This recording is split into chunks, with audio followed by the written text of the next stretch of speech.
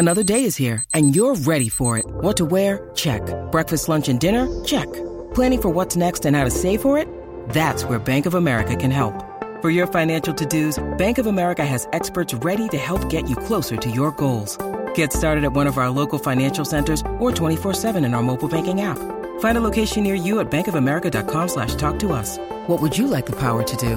Mobile banking requires downloading the app and is only available for select devices. Message and data rates may apply. Bank of America N.A., member FDIC. When you need mealtime inspiration, it's worth shopping Kroger, where you'll find over 30,000 mouth-watering choices that excite your inner foodie. And no matter what tasty choice you make, you'll enjoy our everyday low prices, plus extra ways to save, like digital coupons worth over $600 each week. You can also save up to $1 off per gallon at the pump with fuel points. More savings and more inspiring flavors make shopping Kroger worth it every time. Kroger, fresh for everyone. Fuel restrictions apply. It is Ryan here, and I have a question for you. What do you do when you win? Like, are you a fist pumper, a woohooer, a hand clapper, a high fiver? I kind of like the high five, but if you want to hone in on those winning moves, check out Chumba Casino. At ChumbaCasino.com, choose from hundreds of social casino-style games for your chance to redeem serious cash prizes. There are new game releases weekly, plus free daily bonuses, so don't wait. Start having the most fun ever at ChumbaCasino.com. No purchase necessary. VGW. Void where prohibited by law. See terms and conditions. 18+. Hello, welcome to the Snooker Scene Podcast. I'm Dave Hendon. I'm delighted to say my guest today is the world number one, former world champion, former Masters champion, the jester himself, Mr. Mark Selby. How are you doing, Mark? Good, Dave, thanks. I always start by asking people how they got into snooker, so what was your introduction? Yeah, my father got me involved into snooker. I first played on a full-size table when I was 9 years old. He brought me a little 4-foot/5 foot table when I was my 5th birthday. But yeah, full-size table, first when I was 9 years old at Willie Thorns, which my father introduced me to. But I think it's well documented after you won the World Championship. You said that it was money was tight, wasn't it? And it wasn't easy to play that much at the club. Yeah, it was. I mean, like, obviously my mum left me when I was 8 years old, sort of split the family up, and like my dad didn't really have that much funding anyway. So yeah, it was tough. I was only probably going down there to practice probably once, twice a week max, if anything. Until about 11 years old, Willie Thorns' brother Malcolm at the time spotted me and sort of started giving me free practice because he knew obviously the funding from my father wasn't that much, so that helped a lot, and then I seemed to be going every day after school. It's fair to say Malcolm was very important, wasn't he, to your development? Yeah, massive. Not only to me, but I mean just to a lot of like the players who went through Willie Thorns. I mean, you speak to people like Ricky Walden, Lee Spick, bless him. I mean, like everyone he just sort of seemed to help. He was just a genuinely nice guy, and obviously from grassroots level, he'd done a lot for the game. And you played as much as you could once you got the chance to have the free practice? Yeah, when he was giving me free practice, I was going there every day after school from 4 till about 7 o'clock, trying to get 3 or 4 hours practice in every day, Monday to Friday, and then Saturday and Sunday there always seemed to be a tournament, more times than not there. So he sort of took me under his wing, and he was putting me in the tournaments and taking 50% of my winnings, where at the time I'm only 11, 12 years old. I was still doing cartwheels, getting 50% of the prize money I was winning. Yeah. And why do you think snooker for you? I mean, obviously your father was interested, but as opposed to, say, going out playing football or anything else, what was it about snooker? I don't know. Well, I mean, my father used to play just socially, nothing too serious. He played for a pool team every week, but I mean, as far as snooker goes, he just used to like playing it. He just loved the game and just go out and have a few drinks with his mates and just play a social game of snooker. So it sort of introduced me into the game, and I don't know, it's just one of them games where I seem to just, from the day I played it, just seem to fall in love with it. Willie Thorns is one of the great centres for junior events as well, wasn't it? So you would start to play some of the best juniors in the country and learn about match play rather than just hitting balls around. Yeah, that's right, as you say. I mean, it was probably, at the time, when I was 13, 14, it was probably the best club in the country. I mean, the amount of tournaments they had there, the amount of top players what used to go there for the Pro-Ams. I think it had under 16s on a Saturday 1 month. The following week it was under 19s. Then it was a mini one days on a Sunday, sometimes handicap tournaments. So it was a great base for me, and I sort of took it for granted really, because it was my base day in day out to practice. But a lot of people who was travelling always used to say it was like one of the greatest clubs I've been to, even now. Yeah, and you must have improved pretty rapidly, because you turned pro, like I think it was still 15 or very close to 16. It didn't take long until you were suddenly on the tour. Yeah, it was my first season on the, I think it was called the Challenge Tour at the time. It was at Stockport for the north, and I think it was Swindon for the south. And my first season I went on the Challenge Tour and qualified, finished in the top 20. And they had professionals on there at the same time, so a lot of the professionals who was in the top 64, if they wanted to play on it just for match practice, they could play. But at the same time they was knocking the likes of myself out, who was trying to get on the tour. But at the end of the 4 events, what it was, I mean, the top 20 sort of took the pros out, and the amateurs, what was left in there, got on the tour, and I think I finished 13th, and yeah, I think it was right. I think I was 15 or 16 when I got on. So what was that like? Because you were still very young, and all of a sudden you're a snooker professional. You know, you've watched it on the TV all these years, and now you're part of it. Did you feel part of it? No, it took a while. It was strange because, like you say, I mean, normally you look back now, you probably do it in 3 or 4 goes. You very rarely just qualify your very first time. So I was fortunate to manage to do that. But like you say, I think it helped with being based at Willys and having the likes of Malcolm Thorne around me. Yeah. And even Willie was still in the top 16 back then, and he was practicing, and just even watching him and having a game with him every now and again was obviously bringing my game on loads, as well as the other top pros who was there, which was Sailesh Jogia, Stefan Mazrosis, Eddie Manning, which at the time they was in the top 64. So I mean, I couldn't get any better practice. 2002 China Open, Shanghai, you beat Stephen Hendry and Ronnie O'Sullivan, got to the semis. I think that was the first time we saw your sort of potential. Can you remember much about that week? Vaguely. I mean, I do remember waking up at 1:15 in the morning. I was going to come to that. It was meant to be 1:15 in the day, but yeah, I sort of remember little bits. I mean, it's that long ago now. We've played so many matches since, but yeah, that was sort of my, I don't know, probably put me on the map really as far as snooker concerned. And I was just going out there, nothing to lose. I mean, it was my first time in China, so it was all a new experience, even if I didn't do well in the tournament. But yeah, I managed to play well. I think I got to the semi-final out there and lost to Anthony Hamilton. Yeah, you were saying you got up thinking it was the afternoon. You were playing like at 2. Yeah. It was actually 1 in the morning, and you're trying to get down to the venue. I remember I was there. I was there with a couple of the refs, and you didn't seem to appreciate it was like pitch black outside. No, it was right because it's your first time. I mean, even now trying to get over the jet lag and trying to manage it is like hard work. So I was out there. I've gone to bed that night, sort of really excited, knowing I'm playing Stephen Hendry the next day. So I thought I'll set my alarm, make sure I get up and don't oversleep. And then for some reason I've just woke up in the middle of the night, obviously jet lagged, and looked at the time, seen it was 1:15, and something just clicked, thinking, Jesus, I'm playing in an hour and 15 minutes. I better get ready. So I've jumped out of bed, jumped in the shower, got all my gear on, and I still remember now just looking out the window where the lifts was, doing my dicky bow out the window, and it's pitch black, and I've not even clicked on, and got downstairs. I think it was Arian Williams, who was one of the referees, just coming back in from a night out on the drink, and I'm stood in reception waiting for the courtesy car to pick us up, and he's looking at me strange, asking me where I was going, and I sort of clicked on what was happening, and I made out that I was going for a practice and I couldn't sleep. But you still beat Hendry, you beat O'Sullivan. I mean, 2 big wins in succession. Did you start to think then, well, actually, I can actually, mix it with the top players? No, it was still early doors. I mean, obviously, I thought to myself, I mean, sometimes, who knows, I could have just had one good tournament and then never to be seen again. So I wasn't getting too ahead of myself. I was just playing each game as it goes, and I was just seeing it as a challenge, really. I was going in there, as I say, with no expectations to beat them. Massive underdog from the start of the game, and managed to come through. And then, as I say, lost to Anthony Hamilton in the semi-final, 6-3, I think it was. And if I remember right, I think he had 2 centuries and 4 70s, so I didn't really play that bad, even to lose in the semi-final. And then a year later, you got to a final, Scottish Open. Just lost out to David Gray. What was that like to suddenly be in a sort of TV final? Yeah, it was huge because it was on Sky Sports as well when snooker used to Sky used to cover the snooker. So I think looking back, after I come back to the UK from the China Open, I got a lot of people giving me good messages and stuff, and it sort of sunk in what I achieved, and I think it just gave me confidence more than anything else, and I think that showed the following season. I seemed to move up the rankings. Hence, we're getting to the final, like you say, in Scotland, and coming very close to winning the tournament. But after that, you did kind of go backwards a little bit, didn't you? You sort of started to slide down a little bit for a couple of years. What was that? What was the reason for that, do you think? Yeah, I mean, I sort of got into a relationship, and things wasn't great, and then obviously, I was just not really practicing as much off the table. Sort of first love, I suppose, if anything, since I lost my dad. So I sort of got involved with a girl, and like I say, probably wasn't really putting the hours in, and sort of spending more time with her, and then sort of went off the rails a little bit, and and then we split up a few years later, and then sort of started knuckling down, and all my close friends were saying to me, look, you've obviously achieved this at a young age, you need to obviously carry on and get back on the practice table if you want to achieve something in the game, because you've got potential to do well because you've proved it. And it sort of sunk in and thought, yeah, this is what I want to do. I don't just want to be a journeyman. I want to try and achieve something in the game. I mean, you were still very young. You were only sort of 21, 22. 2005 World Championship, first round, you lost to John Higgins. A year later, you draw him again. He'd had a great season. He was probably the favourite that year to win it, and you beat him. And then a year after that, you're playing him in the final. So there's actually quite a rapid sort of return to the top there, isn't it? And since then, you've been one of the top players. Yeah, it was strange because I remember the first time getting to the Crucible. I was practicing the day before the draws come out, and I was really excited getting there.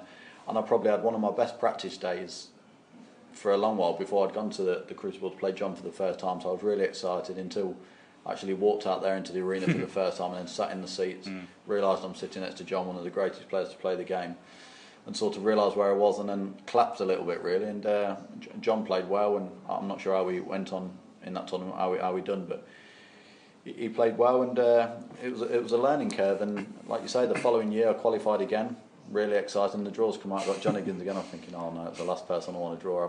Drew him the year before, but yeah, I played really well, and I think I beat him 10-4. I think it was. I think he beat me 10-5 the year before, and then lost to Mark Williams, if I remember, in the last 16. And then, as you say, the next year I qualified again and got to the final, which was a great achievement. What was that like, getting to the one table, because that's like a bit of a holy grail for everyone, isn't it, at the Crucible? You're playing Sean, I think, in the semis as well, good friend of yours. Yeah, it was great. I mean, to get to that one table setup, I mean, the venue in itself is a great venue anyway, but when it is one table and the petition's up in the middle, it's probably the greatest venue we can play in, even though it don't hold as many people as some of the other venues we're playing. But as far as the prestige of the tournament and what the tournament is, it's the best venue for me by a long way. And to get to that semi-final and to play Sean as well, I still remember in the morning of the semi-final, I said to him, I said, look, whoever wins out of me and yourself, because we've grew up together, I said, if you beat me in the semi-final, I'm going to stay and cheer you on in the final, and I'd like you to do the same, vice versa. But the way the match went, it was such a good match, and it finished in the deciding frame, and whoever lost was going to be really hurting to get to the final. And Sean texted me the next morning saying, look mate, I wish you all the best in the final, but I'm hurting too much to come and watch, but I'll be rooting for you at home, which was still nice and understand. And I think, looking back, even though what I said the day before, I think if I'd have lost 17-16 the way the match went, I'd have probably been in the same position. And then the final, John goes 12-4 up first day. Third session, you win the first 6 frames, and there's supposed to be 2 more, and they don't play them because it had gone on a little bit, and they came off. What were your thoughts about that? Because you know, it's all ifs and buts, but you could very easily have won those 2, and then who knows, strange. At night it could have been different. It was strange because I had such a long, drooling game against Sean, and it went down to the last frame. I think I've gone to bed that night, probably not till 2 or 3 o'clock in the morning. My head's in the clouds, not knowing what's really going on, and didn't really get that much sleep. And I remember getting up the next day on a high, going around the room, getting ready like a kid at Christmas, and playing John out there. And the first day I didn't really perform for whatever reason, whether it was a little bit of nerves, whether it was fatigue, and John showed his class and sort of just picked up the pieces really. And I went back to the room at night, 12-4 down, and I was like gutted really, because I felt as though I left myself down, because that might only be my only chance. I might never get there again. So I went to bed that night speaking to all my friends, and they were saying, look, tomorrow just go out there and enjoy it. Obviously you've done fantastic to get the final. You got no shame, no need to be embarrassed about your performance yesterday, just go out there and enjoy it. And I thought, well, that's what I'm going to do. And I sort of went out there, enjoyed it, went for my shots, let my arm go, started winning a few frames, and John started missing a few. And before I know it, like I say, it was 12-10, and I think John was sort of a bit bamboozled because of the way I played really well, and he was struggling a bit. He sort of went to leave the arena without even shaking my hand when the ref said that's enough, and he turned back around and apologised, shook my hand. But as you say, I think if we didn't get pulled off, who knows? I might have won it that year. I mean, I think I'd have definitely gone 12-all, because John seemed to be mentally gone a little bit, but we've come back at night and John does what he does best. He seems to brush himself down and played 4 great frames from 14-13 to beat me 18-13. It must have given you a lot of confidence though, just to get that, not just get to the final, but to push Higgins so hard in it, and you know, obviously then you built on that the next year, didn't you? Yeah, especially doing it out there as well as the World Championship. It's all right doing it in some tournaments, but to actually do it out here on the biggest stage, BBC tournament, biggest tournament we play in, sort of proved a big point to myself to know that obviously I can do it, and it's just a matter of just keeping that self-belief now. I know that my game's good enough to get there. I was a few frames away from becoming world champion. Having qualified for the tournament as well, knowing I was 5-0 down against Stephen Lee in the first round, looking like going out. So yeah, I think that was sort of the turning point for me as far as my career concerned, knowing that I can actually do it, rather than before I was always doubting myself.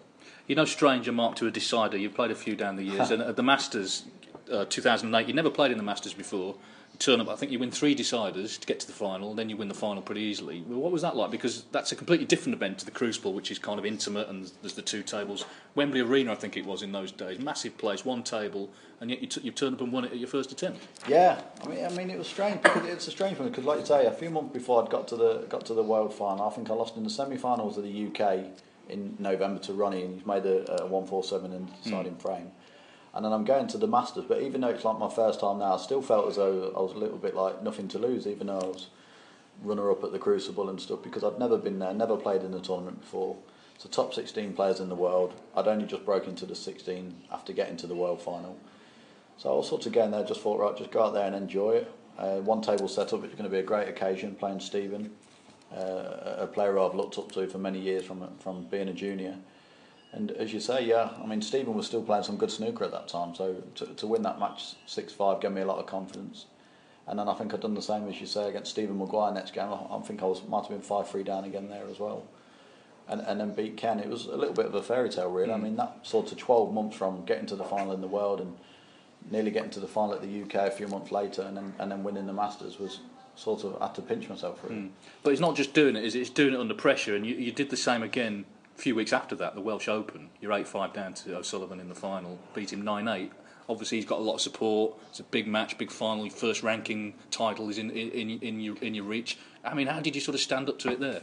Yeah, I mean, it's just one of them. Like I say, I think if anything, like that world was just huge. It's just the confidence, really. I mean, because I used to watch people play and see like Higgins and stuff doing it on TV, and I'm playing in practice, making 100 breaks in there. So I'm thinking, well, I can do exactly what he's doing, but to actually do it out there is a different thing. And like you say, a lot of it is self-belief and sort of handling the pressure. And once I overcome that the very first time, probably being the World Championships, even though I got to the semi-finals in China and the Scottish, I still felt as though I was an underdog, and I was just going there and just playing with freedom with nothing to lose. And then going into the Worlds, I sort of proved to myself that I can do it. So I sort of put a lot more pressure on myself going there, sort of expecting more things now. So when I actually got to that world final, I think that was sort of the push I needed to kick on. So in them prestigious situations, I still had the belief in myself because I know that I can do it, where before I was sort of doubting myself when I was in them positions. But can you explain to people, how do you actually control your nerves? Because a lot of people get nervous watching and they're not out there playing. You've actually got to go out there, everyone's watching you, there's millions of people watching on TV.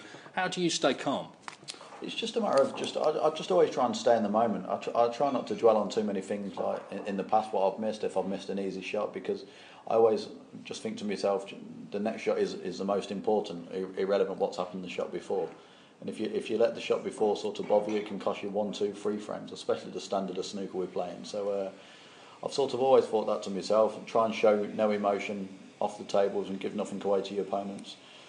And even when I was a junior, Sean used to say to me I was older than my years on the table, probably not off the table. I mean, he was a lot more mature than me off the table and more clever. But on the table, he used to say I was older than my years. The way the game I used to play, even as a junior, he says I was a lot more advanced than some of the others. So I think that sort of stood me in good stead throughout my career. And like you say, yeah, just sort of staying in the moment and not getting too far ahead of yourself and not thinking too far back of what's happened as well. But also, it strikes me, you're a bit like Stuart Bingham and some of the others, and Sean Murphy. You genuinely love playing, don't you? You know, whatever the tournament, whatever the round, wherever you are in the world, you still love actually just playing snooker. Yeah, I do. I mean, I still love it now as much now as what I did do when I first started playing. If anything, I'll probably love the challenge more now, because the older you get, obviously, like you don't know how many more years you're going to keep playing for. But as long as you can keep competing and challenging for tournaments, then I'll carry on playing. And especially, like, I think the enjoyment is the biggest part of it. Once you stop enjoying it, I think obviously that's a time when you probably need to start looking at other things. But as you say, as far as enjoyment goes, I mean, the travelling is difficult, I understand that, and being away from home now, you've got a family, but as far as the competitive side, I still enjoy it more than ever. Some people say sometimes your style of play can be a bit negative. Is that unfair, do you think? Is it just a sort of case that sometimes, matches can go a bit scrappy?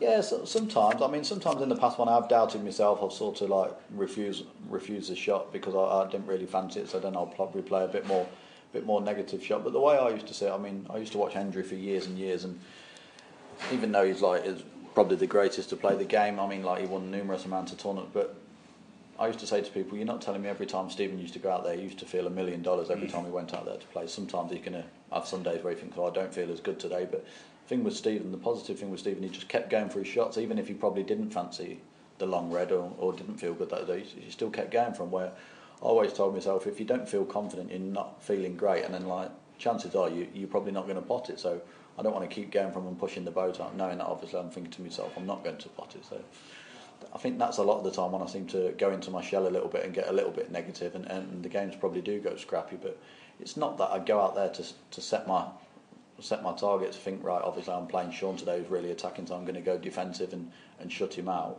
I want to go out there and just play the game how it is, but sometimes obviously mentally when I'm doubting myself, it don't happen.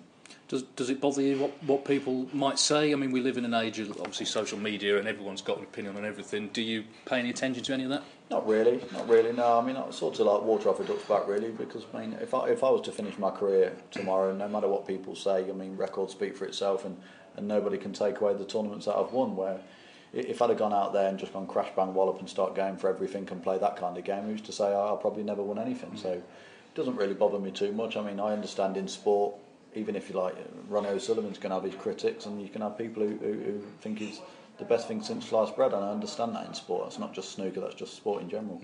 He was a little bit of a critic of yours, Ronnie, but actually he said something interesting at the Masters after he beat you recently. He said, because he did the UK for Eurosport and he watched every match, which he wouldn't normally do, and he said, what I realised was that Mark tries that hard against everyone. It's not just personal against me. He tries really hard against everybody. Yeah, I did hear him say that, and I mean, to be fair to Ronnie, I mean, obviously, in the past he's come out and said a few things which some people can read into and think, it's not too nice, but I mean, we all know Ronnie, sometimes he says things, he probably looks back a few weeks later and thinks, I regret saying that, I probably shouldn't have said that, just a heat in the moment thing.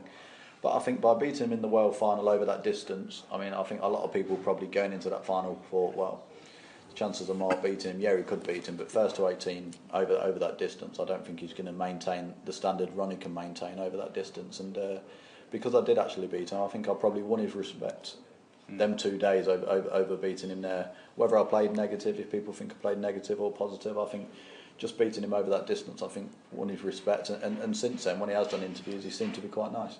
Well, let's talk about that World Final, because first of all, you've had to beat Neil Robertson in that unbelievable semi-final, which must have taken a hell of a lot out of you. It didn't finish till the night before, obviously the final started. First day, I think you were just hanging on, but you won the last 2 frames, didn't you, just to sort of stay in touch? Yeah, I think that was the difference, really. I mean, if I'd have gone 11-6 down or 12-5 down, I don't think there's no way back. And winning them last 2 frames, I knew at 10-5 I'd gone to the toilet, come back, and I thought, I need to win the next 2 to have any kind of chance. And just to win them next 2 frames, I even looked at Ronnie, and you could tell his body language, I thought, well, it's still in the balances, it's not really over yet. And I was walking out, even 10-7 down after the first day, I felt as though I was in front. It was a strange feeling, and I said to my friend Bobby, who came over from China, I said, I'll take that 10-7. I said, because I've not really performed. I felt like Ronnie probably played 80% of his game, and I'm still in the match. Yeah, I'm still behind, but I thought if I win the first session tomorrow 3-1, it's 11-all and it's game on. And I come out the next day really confident and won the first 4 frames, and then from then on I seemed to play well the second day. Let's talk about then the last session. So you just nudged in front, I think, in the afternoon. You're going out to play the biggest session of your life. Not like the first time when you weren't favourite to beat John, you were behind going into the last session. How do you feel going out? I mean, you've won tournaments already, you won the Masters, the UK, etc. But this is probably the biggest snooker session you've ever played. I mean, how are you feeling? Yeah, I was just trying to stay positive. I mean, I was saying to my friend, look, obviously I'll go out there, if I win it, fantastic. If I lose, I just don't want no regrets. And I thought, well, I'm just going to go out there, I'm going to go for my shots, even if it means like missing, leaving them in, I just don't want to have no regrets. And because I was confident and positive, I seemed to go for my shots. And sometimes when I was under the most extreme pressure, I seemed to perform and hold up because I had the self-belief, because I was confident. And that's what I told myself. I thought if I get a chance, just try and pick my rhythm up a little bit, play a little bit quick and just get on with it, and not sort of overthink the occasion as easy as it sounds, because obviously like when I got to 17, I'm sitting there in my seat while the referee's racking the balls up thinking 1 more frame to be a world champion, something you've dreamed of as a kid. But I thought if I get that chance, whatever chance it is, I felt as though I need to take it, because Ronnie's more than capable of just reeling off 4 frames in an hour, and before you know it, it's all over. And you made a great clearance, didn't you, to win the last frame. I mean, talk us through that, particularly when you get down to the last black. It's not one frame you need now, it's one ball to become world champion. Yeah, it was strange because that clearance, not once did I feel nervous on it at all. It's as if I was just so zoned into what I wanted to do. It's as if I was just so zoned into what I wanted to do that, like, it's as if it was just me out there on my own and nobody else. I mean, I remember potting the red, black, going up for the yellow, and I potted the yellow to get on the green. And I told myself if I got a decent angle on the green, I was always going to go for it because I felt if I refused it, that might be my chance to become world champion. And if I had refused it and then didn't get another chance, I'd have been cursing myself not to have had a go. And even though it was a tough green I took on, I had an angle. Even I had to force it to get up for the brown, but I was always going to go for it, whether I landed high or low. And thankfully, I managed to pot a great green and took out a great clearance. Just apologise, we had a coach party going through there. Hopefully you heard what Mark said there. So now you're world champion, and I mean, what an incredible achievement. How did you feel? Did it sink in immediately, or did it take a few days? Yeah, I mean, it took more than a few days. I mean, it took a long while. I mean, just on that clearance, I mean, getting in that final, the last few frames, just like knowing what my dad said to me and just thinking of everything when my dad took me across the country, and just everything just started come flashing back, and I thought to myself, there was no way in the world, once I got down to them colours and got on the brown, I was ever gonna miss that clearance. I was like concentrating and trying so hard. So yeah, it was a great feeling to pot up winning black, and like you say, it took a long while to sink in. I mean, probably even to the point where it was probably the second half of the season, because the first half of the season the following year, I probably put a lot of pressure on myself going out there thinking, right, I'm world champion, all eyes on me. Everyone's going to go out there like questioning like your game, and if you start struggling and not playing well, they'll probably think, well, how's he won it and stuff like this. And I felt as I had to go out there and play no miss snooker, because obviously I was world champion, which is not always going to be the case. Nobody really plays no miss snooker. The second part of the season, I sort of let my arm go and just relaxed and thought, look, just play like you did if you hadn't won the world championship, and just start enjoying it again, because I was putting a lot of pressure on myself. And the back part to the next season, I sort of had a good finish. Well, you won 2 tournaments, you won in Germany and China, but there's always, and Stuart Bingham will have this soon, this Crucible curse talk, and the build up to you walking out on the Saturday and so on, and possibly because you lost second round there, people look back and thought you didn't do too well that season. But like I say, you won 2 tournaments, and a player like yourself, that's what you're looking to do, is to win titles. Yeah, of course, and like I say, I won there was quite close together as well, the German, and then like the following month was the China Open. So I was going to the Crucible like really confident.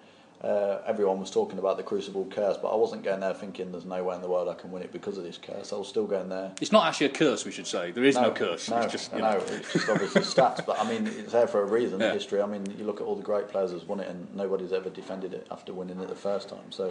But did you get caught up in that? Did you start to feel pressure? Do you think because of that? Because I mean, you could have lost on the first day, couldn't you? Yeah, not really. No, I mean, it's not as if like I played first session against Kerr. I played quite well. Second session, I come out and started well. Went 8-4 in front. And then to be fair to Kurt, he's played great from 8-4 to 9-8 up, and probably should have beat me 10-8. He had a good chance. Then he had a good chance in the decide, and I managed to scrape through. And then same again, I'm playing Anthony McGill. He's probably gone there in the same position I was the first time I was there. For first year at the Crucible, just go there and enjoy it, nothing to lose. And he's played great against Maguire, and then he's carried it on and played fantastic against me. And I had no complaints. I mean, the better player won over the 3 sessions. I probably had one poor session in the middle, where I lost 6-2 to go 10-6 behind, but overall he deserved to win, and he was a better player throughout. So you've won now the World, the UK, the Masters, you're world number 1. What are your sort of ambitions now? Just to win them all again? Is it simple as that? Yeah, it'd be nice. I mean, that would be my aim, to carry on and try and win them all again and do it again. The likes of John, Stephen, Ronnie, etc. has done, but just to carry on enjoying it really, and just try and keep competing and just try and win as many tournaments as possible. As I said earlier on, if I don't win another tournament and my career ended tomorrow, I've got no regrets. I've achieved everything I wanted to achieve and more. So, yeah, just carry on enjoying it and keep putting the hard work in and see what happens. This Jester from Leicester nickname, I mean, obviously, number 1, it rhymes, which is handy. But, I mean, you're sort of been put forward as this kind of joker, but it's quite hard at times in matches to find anything funny, isn't it? Do you feel under pressure to sort of try and lighten the mood at times? Not really. I mean, obviously, it wasn't really me who sort of... If I come out with a nickname myself, and then it's sort of like people think, well, he thinks he's a funny person, like, I should be making jokes, but it was actually Richard Bear, who was the compere at the time. He used to introduce me as a Leicester Potter, and he said, look, it's not a very good nickname, we need a better one than that. And the next day he'd come in, he says, oh, what about the Jester from Leicester? Because every time we used to see each other, we used to have a laugh and a joke. And I said, well, if you think that, I said, oh, I'm going to walk out, whatever you call me, like, doesn't matter, so give it a go. And he sort of introduced it, and it seemed to stick ever since. But like you say, it's tough now out there because you need to be zoned in to win any match nowadays with the way the standard is. So it's difficult to go out there and have a laugh and a joke. I mean, yeah, sometimes obviously there's occasions in matches where something happens and you can lighten the mood and have a little laugh and a joke. But overall, it's very tough, and you have to be switched on and focused. And you become a father now, Mark. Has that changed anything in terms of how you approach your career? It's made me, if anything, try harder, because obviously I want to try and give Sophia the best life possible and do as well as I can and make her really proud of me when she grows up. So looking at the calendar and stuff, it probably I look at it a bit different. Some of the PTCs, if I've qualified for a few and I'm into the grand finals next year, I'll probably think, well, I'll give that one a miss and stuff to spend a bit more time at home. So when I look at it that way and stuff, yeah, and also as well now, obviously I'm happy that I've achieved everything before Sophia arrived. That I can, even if I don't win anything again, like I say, I'm happy and I can spend a lot of time with her. But I mean, I'll be going out there still trying as hard as possible. One of my wishes now would be to try and win a tournament and her to be there for the final and come out, and me to be holding Sophia while I've won the tournament, which would be a fantastic feeling.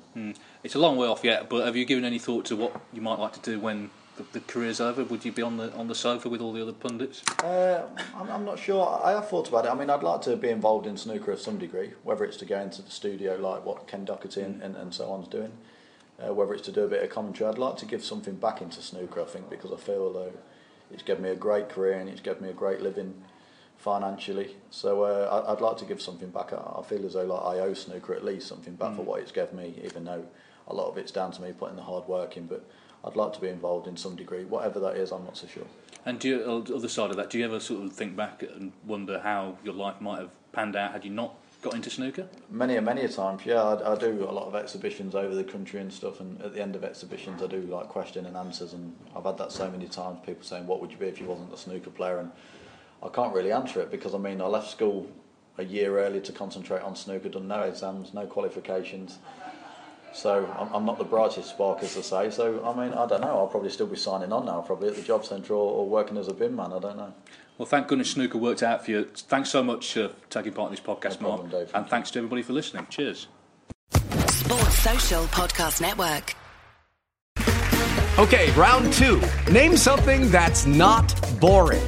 A laundry? Ooh, a book club. Computer solitaire, huh? Ah, sorry, we were looking for Chumba Casino. That's right, ChumbaCasino.com has over 100 casino-style games. Join today and play for free for your chance to redeem some serious prizes. ChumbaCasino.com. No purchase necessary. Void where prohibited by law. 18+. Terms and conditions apply. See website for details. Okay, round two. Name something that's not boring. A laundry? Ooh, a book club. Computer solitaire, huh? Ah, sorry, we were looking for Chumba Casino. That's right, ChumbaCasino.com has over 100 casino-style games. Join today and play for free for your chance to redeem some serious prizes. ChumbaCasino.com. No purchase necessary. Void where prohibited by law. 18+. Terms and conditions apply. See website for details.